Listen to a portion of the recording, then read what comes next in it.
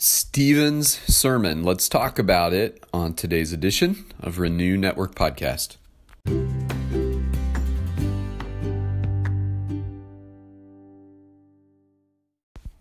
Good Friday morning, my friends. We are moving on today in our study of Acts. We're going to be moving into chapter 7. Yesterday, we saw that Stephen was arrested and brought before the council. But in the midst of the interrogation, they could really find nothing to charge him against. They actually had to bring people in to gin up charges against him that weren't true. These were made-up charges, and his innocence in the Lord shone through. You'll remember in verse 15, Luke tells us, "And gazing at him, all who sat in the council saw that his face was like the face of an angel." And so God was lifting him up in that moment. We move on today, and Stephen takes this opportunity to preach a sermon to the Jewish ruling council. And we're going to start today in verses 1 through 8, and we'll continue on next week in chapter 7. Rather long. But this is the best glimpse we get of who Stephen was as a disciple of Jesus Christ. So before we get into the text, let's go before the Father. Heavenly Father, we thank you once again for another week. We thank you for your leadership and guidance. We thank you for your presence in our lives. And we ask, Lord God, that you would continue to speak through your word as we read and study it today.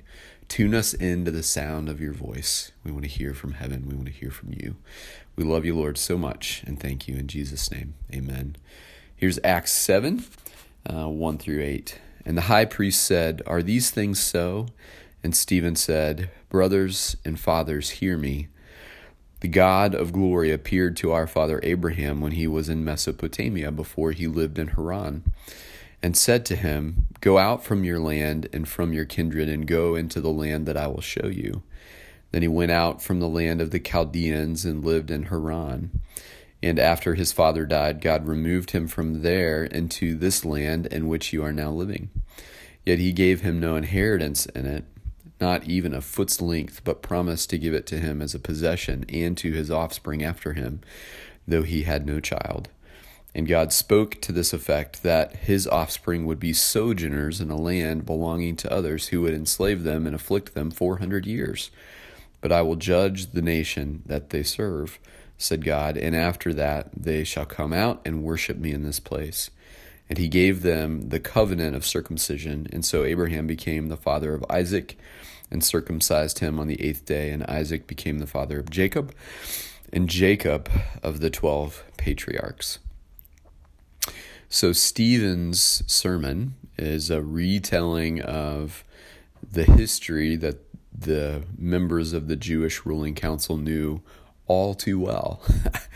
It was their bread and butter. It was the thing that they taught and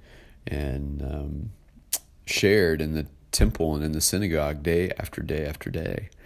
And so Stephen, who understood this history, was retelling the history of God's action with his people. And so we're going to see as he goes throughout here, he's setting the stage to share the gospel with them. Here he is in this unfortunate circumstance. His life has been disrupted because they have arrested him and brought him before the council. They're mistreating him. They're intimidating him like they have tried with the others. They're making false accusations against him. They're bringing in false witnesses against him. All because he has aligned himself with Jesus Christ and with the gospel.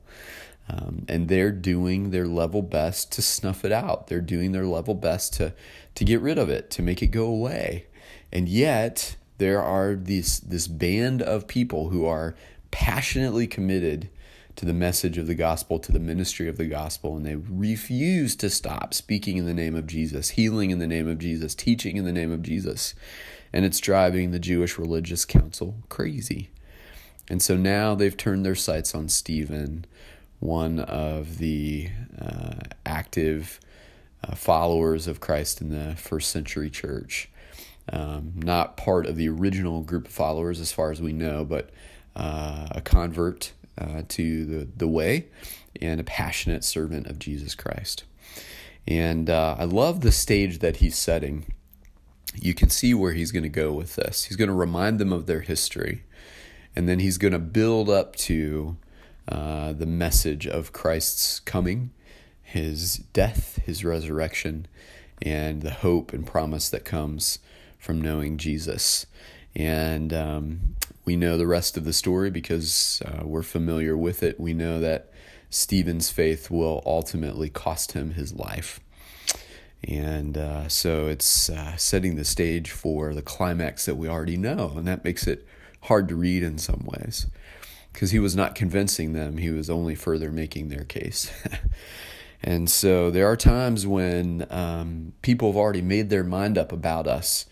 They've already made their mind up about our alignment with Jesus and what that means, and they tune us out. They don't want to hear what we have to say. In fact, they do everything they can to snuff it out and to avoid having to confront the truth of the gospel in their own lives. Now, obviously, the religious council went to extremes here with Stephen in determining that he should die, and that is not always the case. But people do make an effort to kill us with their words or with their attitudes or sometimes with their actions as they oppose us.